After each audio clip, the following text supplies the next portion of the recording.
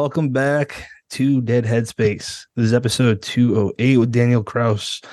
We're excited to have him back. Last year was the first time we had him on, episode 156. That was August of last year, so a little over a year. It was me and Brendan last time, but this time it is me, Brendan, and Candace. Brendan, say hello, sir. Hello, everybody. Candace, say hello. Hello. And I am Patrick R. McDonough. Hello. And we are joined by Daniel Kraus. Say hello, Daniel. Hello. So this is a loaded question. What have you been up to? What have you been up to since last time? Well, last August, was it that we just spoke? Yes. Yeah. You just came out with Brendan, help me out with the title. The Ghost That Ate Us. That's it. Yep, with the raw dog screaming. Right. Gosh. The Ghost That Ate Us was around then of 2022. I think I had the third chapter in my middle grade Teddy Saga book come out in January of this year. That was called They Set the Fire. And I think that's it until, I've had some comic books stuff come out between now and then. Then I think Whalefall was the only other adult novel in the interim. So that came out a month ago. Yep. Sorry. I muted myself. Yeah. So your tour is just like incredible. This is, I said it on Twitter earlier, but it wasn't just like blowing smoke. This is the most hyped up book. I'm talking about through trade all the way down, through indie self-publishing. It's really the most hyped up book this year, and it goes beyond living up to it. But I'm going to steal Candace's question because I don't know where else to go with this. That's okay. Your tour. I don't know where you want to focus on, but like you've talked to a lot of really awesome people in both the movie and writing world, book world. I'm wondering what, not the most enjoyable, but really what sticks out from the tour so far, and has it blown away your expectations? I'm also stealing that from Brennan. Just stealing from my co-host today. The tour is the sort of the tough part of the tour, which is kind of going city to city. That part's basically over. There's a number of events left that are kind of one-off where I go away for a day or two or three and come back. So the strenuous part is over. It was the best of times and the worst of times, really. It was strenuous, certainly. I think some people are more cut out for such things, that they never got really past that phase in a good way of like being in college and sleeping on people's sofa, like that kind of rock and roll lifestyle sort of agrees with them. I'm more of a sit here in this desk, at this desk, day after day, hour after hour kind of person. Like I really like to just be working constantly. So touring was difficult for me. I knew it was going to be. So it's just a matter of kind of getting in the headspace that I had to do it and deal with the, not getting much sleep and all that.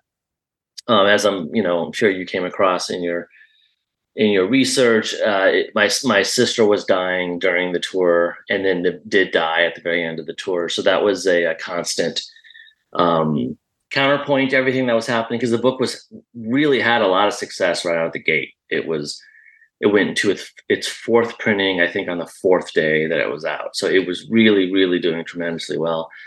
So I was having these high highs, but then these low lows too, where I was constantly getting updates that, she had only a month to live. And then a few days later, it was no, she only has a couple weeks to live. And then, went down to days. And so it was this, it was tiring, it was tiring on a lot of fronts in a lot of different ways. And a lot of the events were really good. And I think it's because of everything that was going on, it was kind of a blur.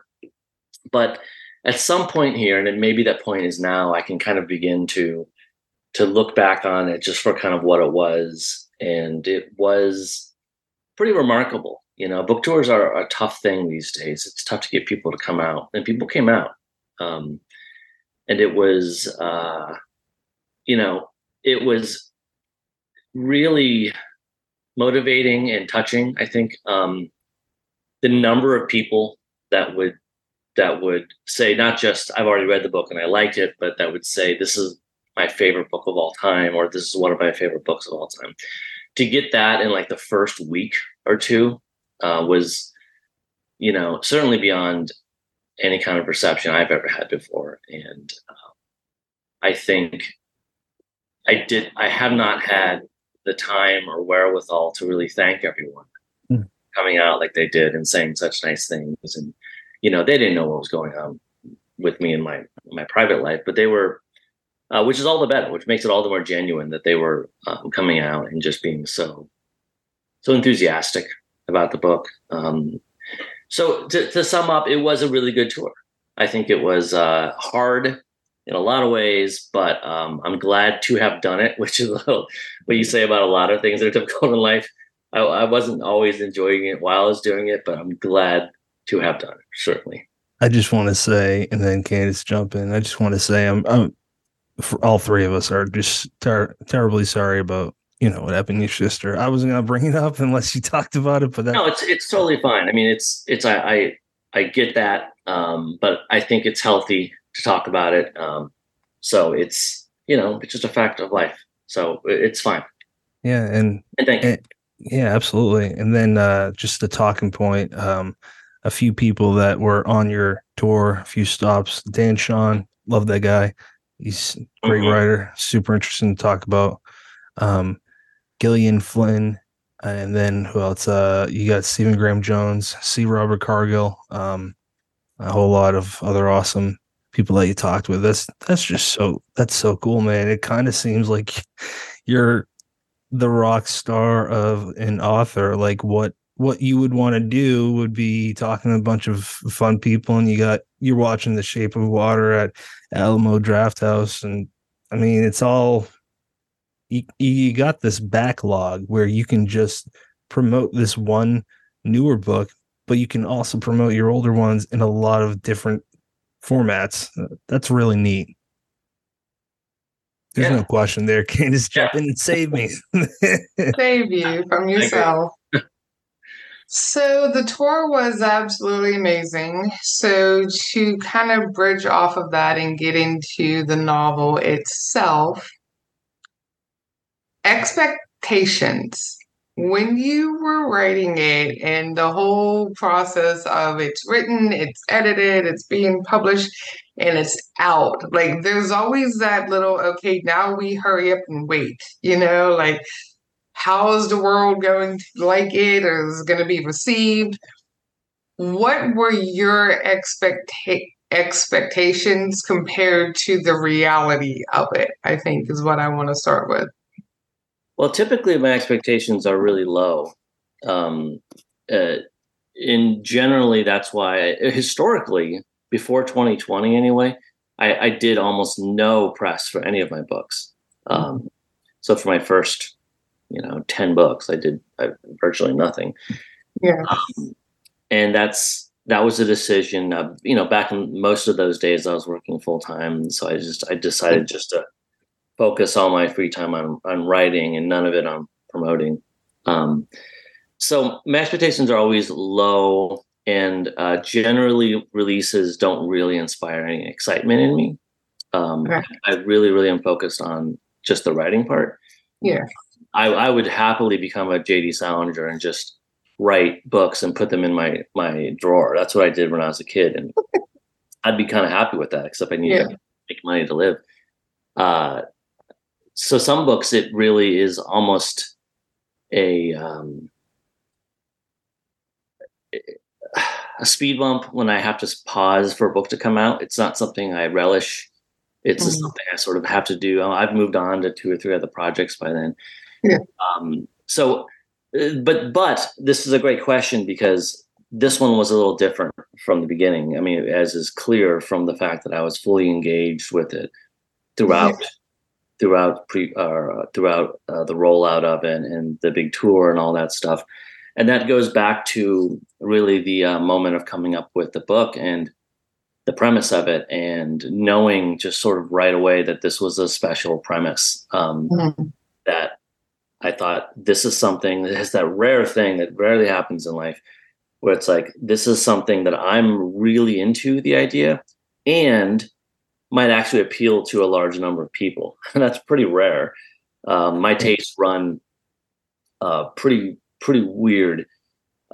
So this was a way to do something that was extremely interior in the most like physical senses, like sort of in its own way, kind of gross and absurd in the sense like it's all realistic and scientifically accurate, but absurd in their very idea of it. And yet there's something there's something about the idea of being swallowed by something giant that hits our primordial brain in such a way that I just felt that everyone would instantly understand the stakes from the word go, and we're so programmed with this idea of being swallowed by a whale and sort of throughout time that there would be it had an innate power, and I sensed that right away. So my thought was, if I can pull this off, this may be, if I'm ever going to put all my eggs in a basket and really pause and promote a book and stick with it and experience that whole process of putting a book out like I don't normally do, this would be the book to do it. So I was sort of aware of that right away. So my expectations were, I guess they were kind of high, like I thought I had something here. Right. Yeah, I mean, I think generally, yeah. I think it has, it has hit people in a way that more than I could have hoped, really. It's exceeded my expectations, I guess, to answer your question. It has 3,315 ratings right now, and 899 reviews on Goodreads, which is amazing. That's a lot. I have no sense. I'm going to trust you. I have no idea. Yeah, I'm looking at it right now just because I was kind of curious. That's a huge amount. So yeah, I would say you nailed it. Brennan, do you want to jump in, or do you want me to ask my next one? No, I've got a follow up for that. When you came on last year, Daniel, and you kind of gave us the heads up this book was coming, you talked a little bit about the YouTube video that almost kind of inspired the germ of the idea. You talked about working with or communicating with scientists to just make sure that everything was right. I'm kind of curious if there's anything you want to tell us about the research that you haven't talked about. That's, please do. But also, what steps did you take? Because the pacing in this thing is immaculate. And with the amount of science and factual information, you could have ended up with those Moby Dick walking through a museum type chapters. Right. So what steps did you take to make sure that the pacing, really made it work? Well, that's a great question too, because the pacing really was the most difficult part of the book. Like, you would think it would be the research, and the research was difficult, but it was like taking a college class. Like, it's just like you work through it, you have teachers, and you kind of figure it out. The biggest puzzle was the pacing. When you do those short chapters and you're flipping back and forth so much in time, in some ways it seems like it might be really freeing, sort of like would allow you to do kind of whatever you wanted. But the problem is that, as opposed to more standard sized chapters, when you're going back and forth like that, you're sort of putting beads on an abacus or a series of weights out, and every chapter is its own weight. And so once you get rid of a chapter or move a chapter, it throws everything off. And then you have to kind of reweight the whole book. So there's a lot of, when it works, it feels kind of effortless, but it's a pain really to work in that kind of format. But, the format was driven by the desire to have a certain effect. Like the idea was I wanted to keep showing the air going down. So that meant, that led me to think, well, maybe I should have short chapters. And then once I started experimenting with that, I thought to myself, this kind of feels like every time we have a flashback, it feels like you're gasping for air. So it's like, well, that's kind of working too. So everything sort of fed into form and function were all sort of threaded together throughout the whole thing. But you're right. It could have, had I not stumbled upon that, it would have definitely run the risk of the Moby Dick effect, which and I love Moby Dick, but yeah, there's definitely like giant chunks where you're just like, here's the part where we're going to spend 40 pages learning about this. And that's not what you want to do in a breakneck thriller. You want to weave that stuff in very, very carefully, and figuring out where to kind of hang those pieces of information was difficult. So I had a lot of different documents. Like I had various outlines that were sort of like, here's the plot. And I had a different set of outlines that were sort of like, here's everything about whales that I might need to know. And then a different outline that was kind of like, here's what happens as you're losing air and breathing more methane. And I just had to sort of squish them all together. And in a book that's not particularly long. So it was all very much of a balancing act. But there's always an element of luck to it as well. Like I can take credit for it, but I can also admit that sometimes things just work. Sometimes, and if you put out a lot of product like I do, like this is my 21st book, I think, like it increases your odds of finally like getting lucky in the sense of everything just working right. I do think there's an element of just fortune to it. Like every once in a while, everything seems to, the format, the function, the characters, the theme, everything seems to fit together, and that doesn't happen all that often. Yeah. Now, there's no question to this next part because you kind of already answered it, but you talk about the dual timelines, and it is, in my experience, it's very rare that you come across a book that works in dual timelines where, even if they're both enjoyable, there's usually one where you're kind of itching to get back to the other. And I found that was absolutely not the case. And there's almost like a staccato quality to the writing that you described it as gasping for breath. And I wouldn't have stumbled across that, but that's it. Where no matter whether you are in the flashbacks or you're in the belly of the beast, there's an urgency that you're never thinking, well, I just want to get back to the other part. Balance, I think, is the word. And, I can only add my voice to the choir and say, well done, man. Really well done. But that's a really great point, because that was certainly a concern. I went through that with The Living Dead, my Romero book, where I had the same fear that whenever you have dual timelines, or even like are jumping between characters that are completely separate in geographical locations, you have that fear where like inevitably someone's going to like some elements better than others. And every time they get to one character again, whether it's The Living Dead or The Stand or whatever, like you're going to be like, oh, I kind of want to get back to that other story. So that certainly was a big concern of mine here. Like things are so tense inside that whale stomach that you would sort of naturally think that there is no B story that is going to be able to balance this out.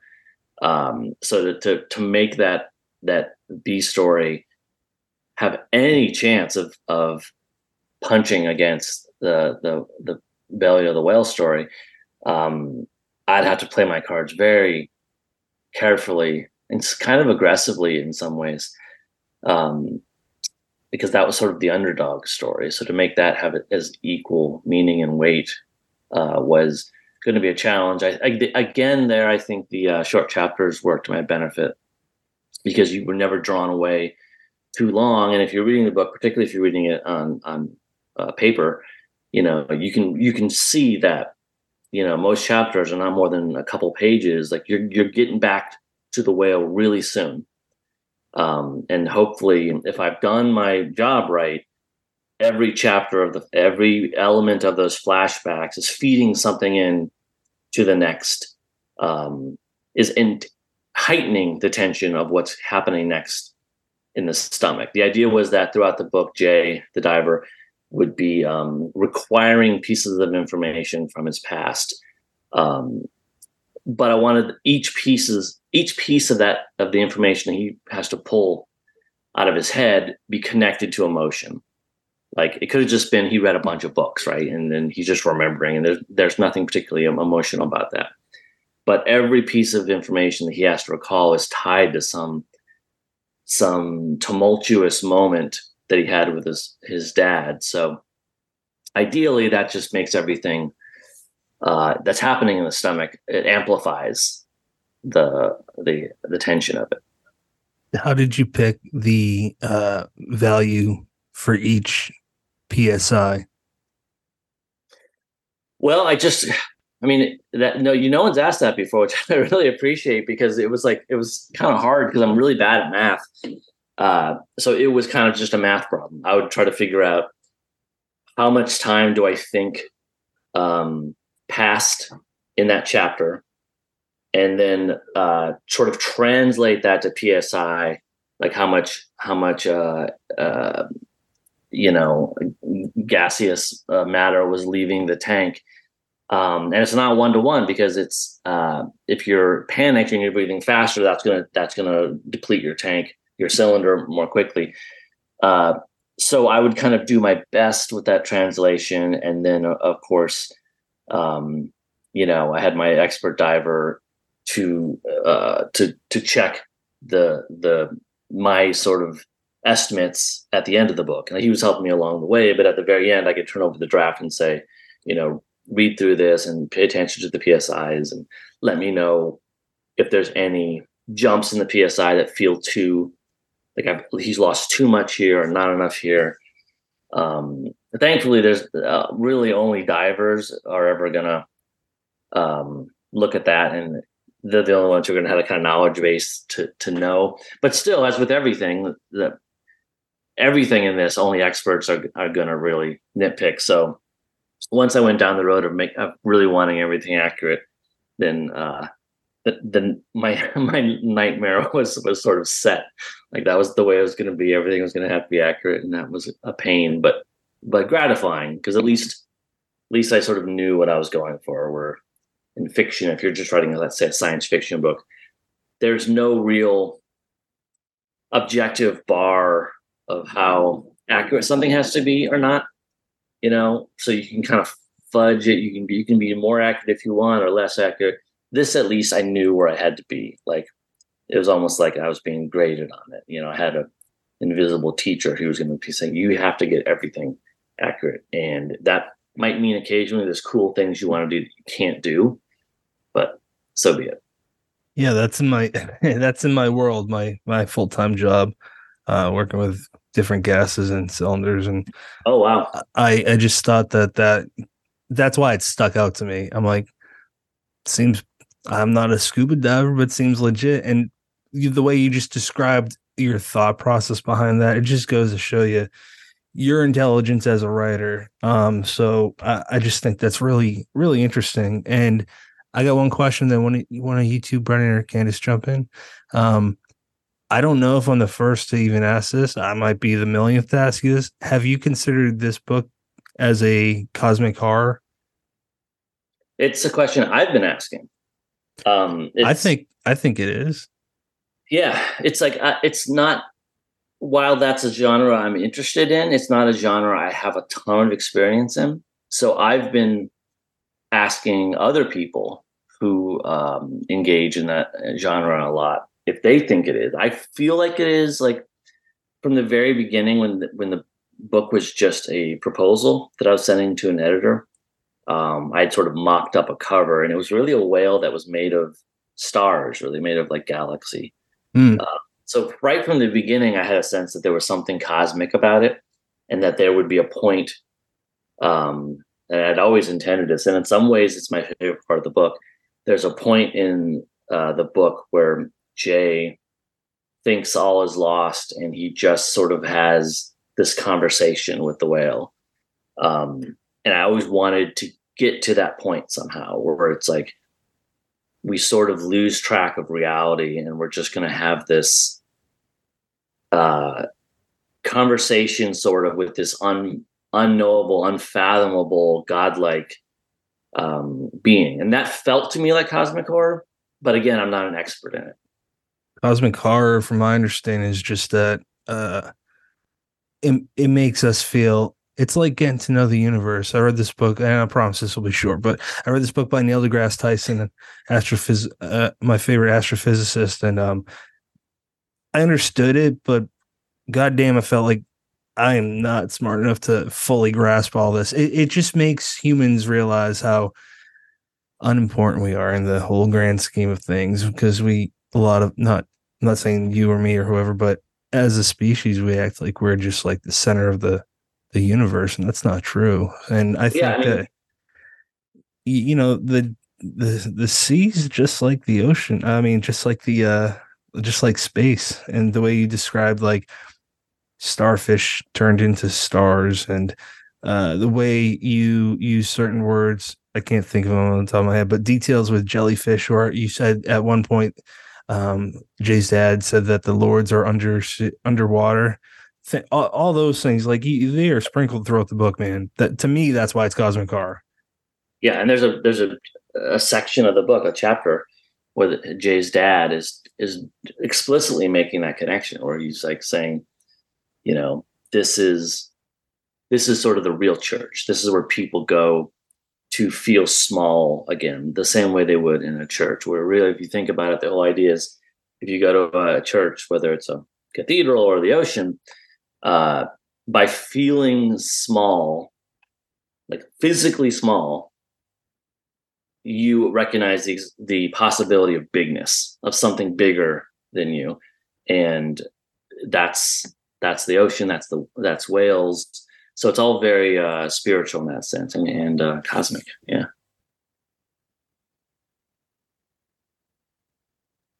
Brennan? I'm gonna throw it back to Candace. She hasn't gone in a while. Okay. I was waiting for Brendan, but okay. I actually didn't hear you mention it, and I kind of want to ask, even though I think I already know the answer anyway, but I'm going to ask. With all of the research that you had to do, did you at any point do any hands-on research, or was it all just questions and emailing back and forth, or did you actually get in the water or put on the mask, and what was that like if you did? Yeah, I did as much hands-on as I could. So this was right in the thick of COVID. So some things were limited, what I could do. The hands-on things that I did was I learned to scuba dive, which was not something I had ever really wanted to do. I'm not big on the water. I'm not a good swimmer. I grew up in the Midwest, so it's just like it wasn't not on my list of things to learn. But I learned how to do that, and that was scary, but also very cool. Right before the bad Omicron wave, like it was coming, you could see it coming. I had like a matter of days. I flew out to Monterey so I could spend a couple days at Monastery Beach and in the town, get the lay of the land. And that was hugely helpful. I literally could stand on the beach and figure out, okay, how does Jay walk to this beach? And I just videotaped the exact walk he'd take. Where would be the best part for him to approach the beach? And then I could talk that over with my diving expert. And of course, the diving expert did the actual dives that Jay does. So I also had video record of the actual dives to kind of paste together with my sort of beach videos. What I didn't get to do, and what it's illegal for me to do, was be present at a beached whale sort of dissection. So the only time scientists can really examine sperm whales when it washes up dead. And even at that point, they have maybe 24 hours with it before it has to be removed. And a sort of when that happens, a kind of bat signal goes out, and all the scientists in the region anyway can try to get there as quickly as they can, and do what they can in that limited time. And I would have loved to have done that. As much as that sounds scary to me, like I'm not big on bloodshed, but you have to have certain clearances to do it. So that was never going to happen. And I pushed a little bit and tried to see if there's a way I could do it, but it just wasn't going to happen. So, I did the best I could. I visited what museums I could to look at their various specimens, whether it was like a whale brain or a whale heart or whatever. But there was no way I was going to really be able to get my hands on a sperm whale. So, but I did what I could. I talked to, constantly to experts who were dealing with these things every day. I went as far as I could with it. When I read it, I know nothing about going underwater as far as I could dive. I've been in the ocean, I can swim well, I've done all of that, but as far as diving or any of that, nope. But when I was reading it I swear it just felt like it was written from just a professional, just hands-on point of view, just step by step by step. Like you lived this almost. Like it just pulls you in. And I was like, I wonder if he actually got to do any of this, like how much of it. So yeah. Well, on tour, there's not that a whole lot of like sperm whale experts out there. So I didn't encounter any of those people. But I did encounter a lot of divers who set up the events. And I would have guessed that at least one of them would have pinged me on some things, but none of them did. Generally, the feedback I got was they couldn't believe I wasn't a diver. Yes, that's cool. That's so cool. Now, that said, someday my luck's gonna run out, and a diver's gonna get in my case, and I'm sure they'll be right. But offhand, thanks to my own diving expert, Connor Gallagher, I think I mostly pulled that off. And you're right. Like part of it is knowing what you're talking about, but part of it is speaking with sort of an authority and using the kind of terminology that's a diver would use, and just so it conveys to your reader, even if they can't follow everything you're saying, that okay, this writer, it sounds like they know what they're talking about. I'm gonna trust them. Yeah. The storyline between Jay and his dad. I could almost hear his father like speaking. Me too. Like, he was just. I feel like he was spot on to be any one of those divers or fishermen that you would find out on the coast and everything. Like the way he spoke, the words he used, like I could almost hear the harshness in his voice and everything. And then the comparison with Jay and how Jay always kind of felt like he was the weaker one and his father was not proud of him and all of that. All of that emotion that went into that part of the storyline, were there some points in there that hit a little too close to home with you, or was all of that just pulled from different like aspects of just life? And do you know someone that you kind of pulled a lot of his dad from, like someone who maybe speaks like that or kind of behaves like that? Because he was so real. I really liked him a lot, even though he was harsh. But I feel like he just became so real. Yeah, thank you. Some of that's biographical. It's true.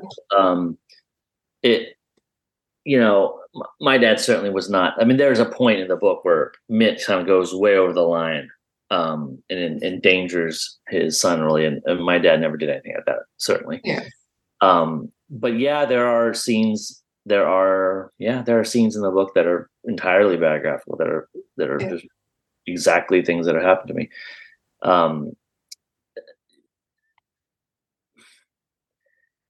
Yes. I mean, the answer is yes. Um, it's it's tough to figure out like how to talk about it or what to say or what not to say. Um,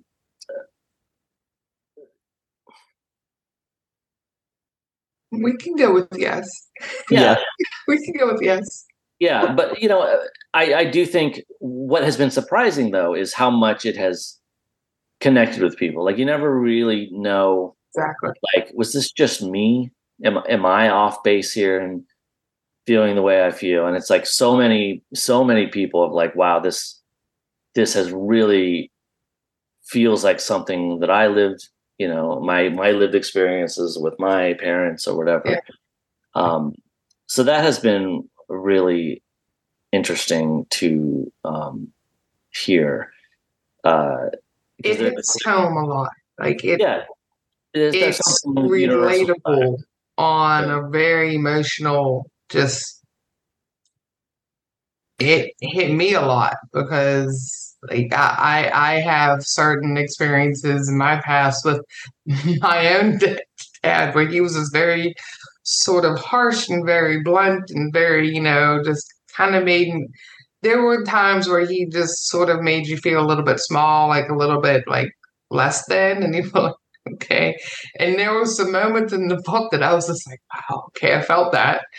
Yeah. So, by the same token, I think people, some readers anyway, and certainly me as the author, was surprised, and this was not really something I saw coming when writing it, was surprised by how much I came to appreciate Mitt, the dad character, and have sympathy for him and understand him. Yeah. Like, I think I came to understand him better than I set out to. Yeah. And that I came to realize that the lessons that he was constantly trying to give Jay was his version, the best he could do at the time of giving love to him.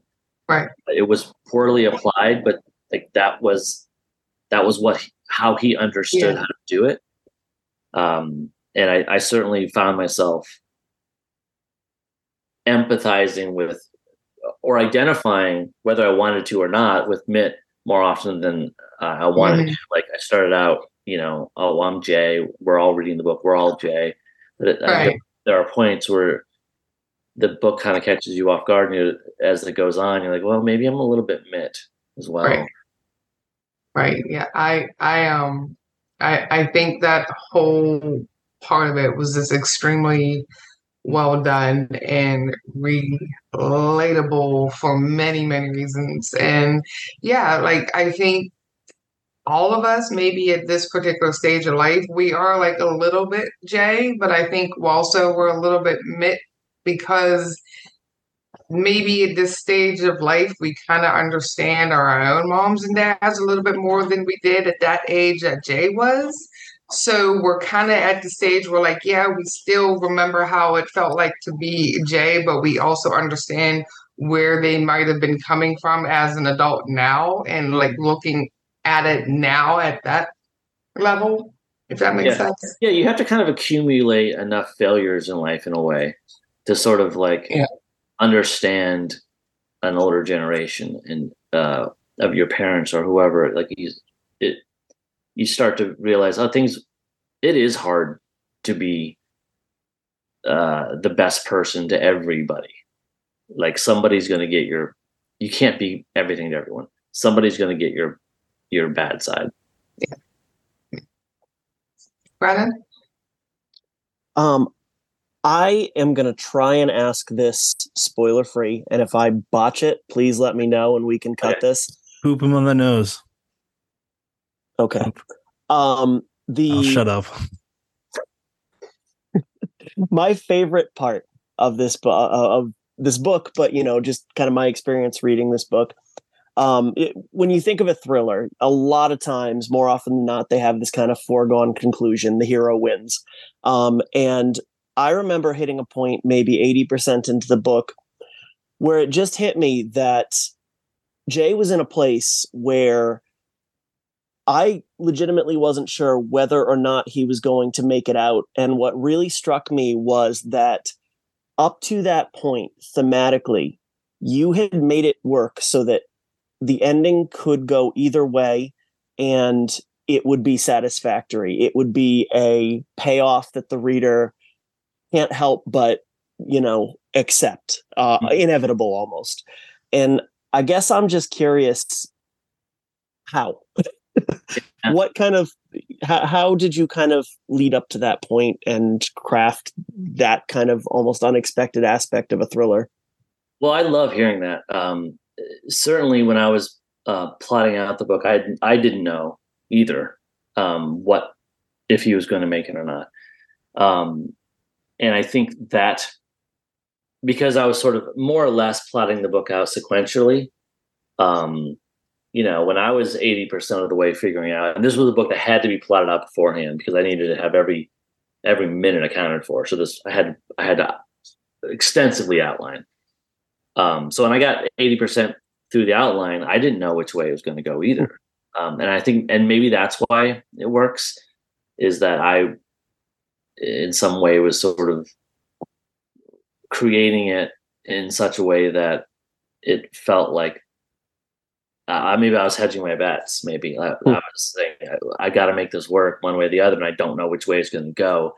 And ultimately, the way it went, was based on something I figured out along the way that determined how the end should go. But I really appreciate that and really value that. That I don't think there's a lot of, I don't know, maybe I'm wrong, but there's a lot of entertainment out there where you could be happy with the hero dying or living. Like, it feels like either way he has done something notable. He has done something valiant. Like, he has been through something, and even if he doesn't make it, he has achieved something. And it's not just the achievement of, a physical achievement of staying alive for as long as he did, but he has come to this like greater understanding of his relationship with his dad. But even bigger than that, this is sort of his relationship within the wider world. And I think we can see what he goes through and where he is mentally near the end, and almost kind of envy it in a way, and be like, he has reached a point where it's okay if he doesn't make it too, because he has tried so hard and he's done so many things right. And in some ways he's achieved a kind of zen there in the stomach that he never would have achieved online. He's outside. I mean, he's almost achieved a peace that is he never would have achieved on land. In some ways, even if he dies, he's in some kind of elemental way, he's almost better off than he ever was before, which is a weird thing to say, but I think that's something that's maybe generally not a part of survival tales. Usually if it's this tale of someone getting mauled by a bear, you just want to survive being mauled by a bear. There's no, like, you're not kind of coming to terms with life on the planet. Where this says there's something, again, sort of cosmic about being inside the stomach. It feels like you're in the womb again, and he's getting this chance to be reborn in a sort of better, wiser way. I don't know. I'm feeling emotional about it right now. I feel like it's there's a certain magic to this book that I certainly could not have meant to put in it. But I can tell you this much: I've never written a book where I'm sitting here doing interview number 50 and feel teary-eyed. Like there's something about this that can even affect me this far into the talking about it. Like there's something strange about this book. That's pretty incredible to hear. And I'm pretty sure this is public. If it isn't, tell me and I'll cut it out. But he also got a film deal for this book, which is pretty insanely cool. I don't even I just wonder what is that going to be like. Yeah, you and me both. I'm not I'm not asking you to reply to this specific thing, but Guillermo, I'm not saying this because you worked with him, but Guillermo del Toro, I love that guy's work. He seems like a perfect choice for it. Again, I'm not asking you to reply to that thing, but sorry, go ahead. Yeah, I mean, yes, it has been optioned by Imagine Entertainment. It is an interesting concept to try to visualize. Um, in some ways, it seems impossible, but in other ways, you know, like any single room movie, like a lot of them are based on plays or whatever. Like this is largely self-contained. If you can build that one set really well, it'll be a weird, squishy, rubbery set. But one of the wild things about that that you learn in the book that I learned when researching it is that this whale stomach is not some black pit. It's this amazingly colorful, almost neon colored uh, chamber of bioluminescent creatures, jellyfish and squid, and they're emitting these incredible colors. So it's talk about cosmic. It's almost hallucinogenic in there.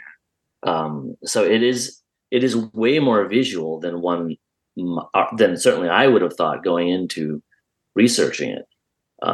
It's the quarters are tight certainly, but they might be kind of amazing to look at. Sure. There's very little, because of the strikes and stuff. There's almost nothing I can tell you about the movie except that it's, hopefully will get made. And that's about all I can say. You guys have any other questions about Whalefall? I'd actually, before we let you go, Daniel, I'd like to make sure that we spend a minute talking about middle grade books. First off, congrats on the very first middle grade Stoker. That is really awesome. And having recently read the Teddy's books, well deserved as well. I'd love to pick your brain on your approach to middle grade books, because what blew me away about those is the way that you told a story that's very clearly geared towards that age range, but without pulling any punches, without talking down to your readers, and essentially just presuming competence. Yeah, I mean, there's some things in those Teddy's books that I honestly can't believe I got away with under a major publisher, no less. Yeah, I feel like I'm just going to tell the stories I'm interested in, and I don't ever think to myself, "Oh, I want to write a middle grade book now. That'll be a good profit stream for me." I'm just coming up with story ideas, and then sometimes when I came up with that one, believe it or not, my first thought was, this is just going to be an adult book about teddy bears, and I was like, no, I could write it in this sort of like charming, simpler prose style, and then pretty soon I was like, yeah, this should be a book for kids, but the content never really changed in any of that. Like, all I sort of scale when I do books for different age ranges is the language. The ideas I don't scale at all. And I think I know there are parents out there who don't appreciate it. But they don't, there's lots of kids books out there. Like the stuff that really affected me as a kid was stuff that a lot of people, well, everyone would have considered too much or too far. I bet all of us here saw and read things we shouldn't have when we were young, and that stuff. I think fair enough. I think some of that stuff probably scarred kids, and they were afraid and they ran the other way, and that's a totally rational experience. But there are some of us who read and saw those things and ended up becoming really good for us. Like it showed us where our limits were, which I think tends to create people who have broader horizons and who are open to more kinds of things and peoples and cultures. And for me, encountering things that were morally complex at a young age was just really, really good for me. And I know there's a few kids out there like that. There's just enough of them that the Teddy series could get published so that they could find them. I really, out of all the plots that I've written, the entire Teddy saga might be my favorite plot. I really like how it all comes together at the end, but it is a hard book. It's very sad. There are, one thing you do not see a lot of in books for kids is this idea that something akin to like the kid version of mob mentality, like that we all can be part of the bad guys. There's a scene near the end of the first book where the teddies, the good teddy bears, sort of enact. They have to stop this kind of quote unquote monster teddy bear, and they go too far. Like once they get the upper hand on it, they just tear it to pieces, and then they're all just kind of looking at each other like, what have we done here? And that's, I think, typically in a kids' entertainment, you would just banish the dragons. You'd all be like, hooray! Instead of thinking, oh my God, did we really need to do that and go so far? And, so the books play with a lot of that really darker sort of introspective things that, kids are going through all the time. But it's just, I don't know. I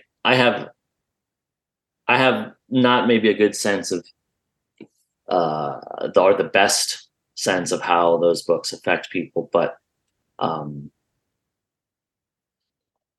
I don't find myself losing any sleep over it, though. I think the kids that no one's gonna, these kids they'll close the book if they need to close the book. It'll be okay. No, I think you're onto something with the idea of, when you were young, you wanted books that forced you to grapple with issues, and there are other kids like that, and these are the books for them. That's the reader you're writing for. Yeah, well put. Much more succinctly put. Thank you. It's a safe way to do it too, and deal with that kind of situation. Yeah, and that's a great comment because I've got a teddy bear in book one that's tearing its own eyeballs out. They're not eyeballs; they're like marbles, right? You can't do that to a kid character. You can have this kid. I found out you could, with teddy bears as characters, you can tear them to pieces. Yeah, and they can sort of, that makes them have to kind of carry their wounds with them as they go. Which was a really interesting thing to play with because they couldn't, their boo-boos couldn't get better, I found not having a human or even animal protagonist, but a protagonist of the felt and cotton really opened up some really interesting ways to think about trauma and pain and growing up. That's so cool. So I know we're winding down now. I have to ask you about Creepshow. I'm wearing my Creepshow shirt. I noticed. For you.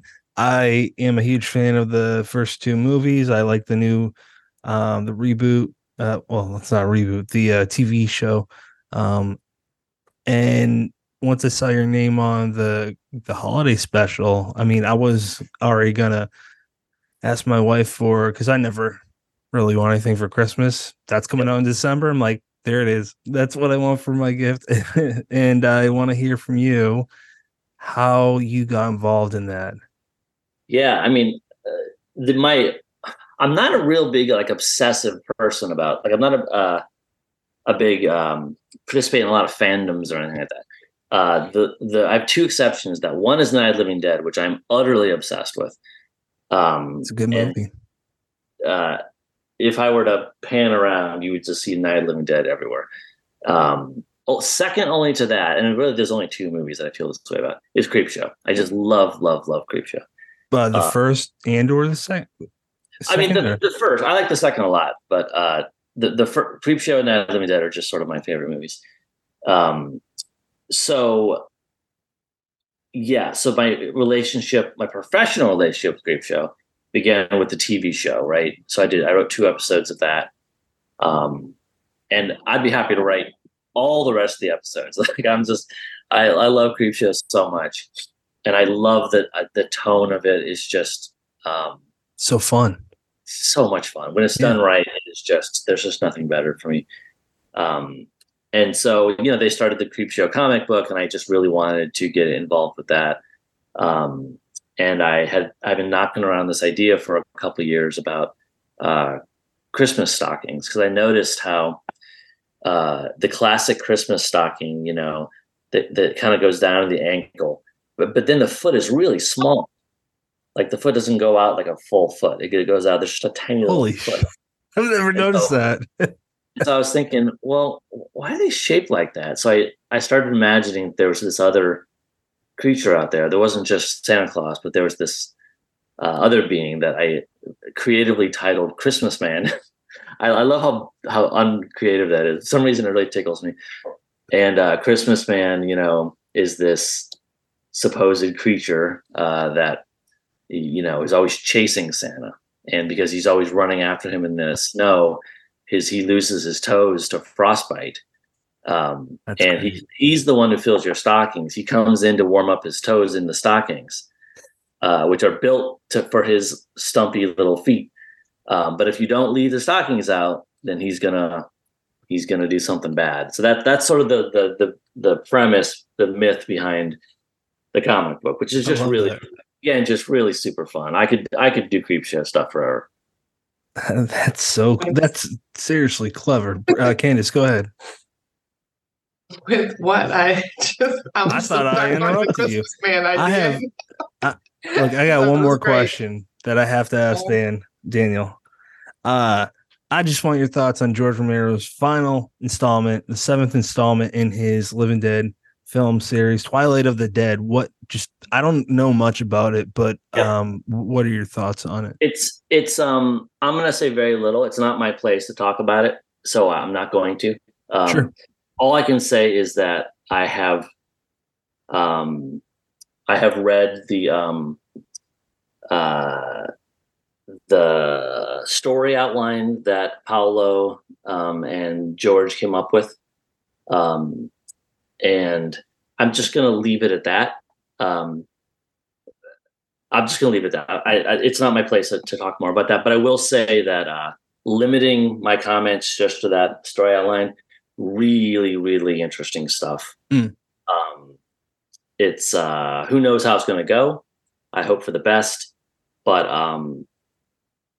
everyone should be at the very least cautiously optimistic. I loved Land of the Dead. I loved all of them, man. Honestly, Day of the Dead might be my favorite, but I don't know. Now I'm going back and forth. My sentimental favorite obviously is Night of the Living Dead, but that's almost not a movie to me. I always talk about that's almost more like a song. Like it's just this thing that's in the background of my head. That aside, I think Day of the Dead's my favorite. It's fun. We're gonna go to final thoughts and then say goodnight. So, Daniel, final thoughts, sir. On what? On anything. It could literally be on pizza. I don't know, man. I just asked a question. Final thoughts is it's been a heck of a year. Looking forward to November, I think. So I think a lot more events in September and some in October. Looking forward to I really miss writing. I went a good 4 or 5 or 6 weeks there, basically not writing at all. And I don't recall ever going more than a couple days not writing in my adult life. So I really just want to get back to work. That's where I'm happiest. And it's going to happen soon. Those are my final thoughts. Candace. All right. Final thoughts to me are just a massive congratulations on Whalefall and everything else. Thank you, of course, for your time here. And can't wait to have you back in 6 to 9 months. See what else you have. Perfect. Brennan. Yeah, I wish you happy days locked away in the office coming up. That sounds fabulous.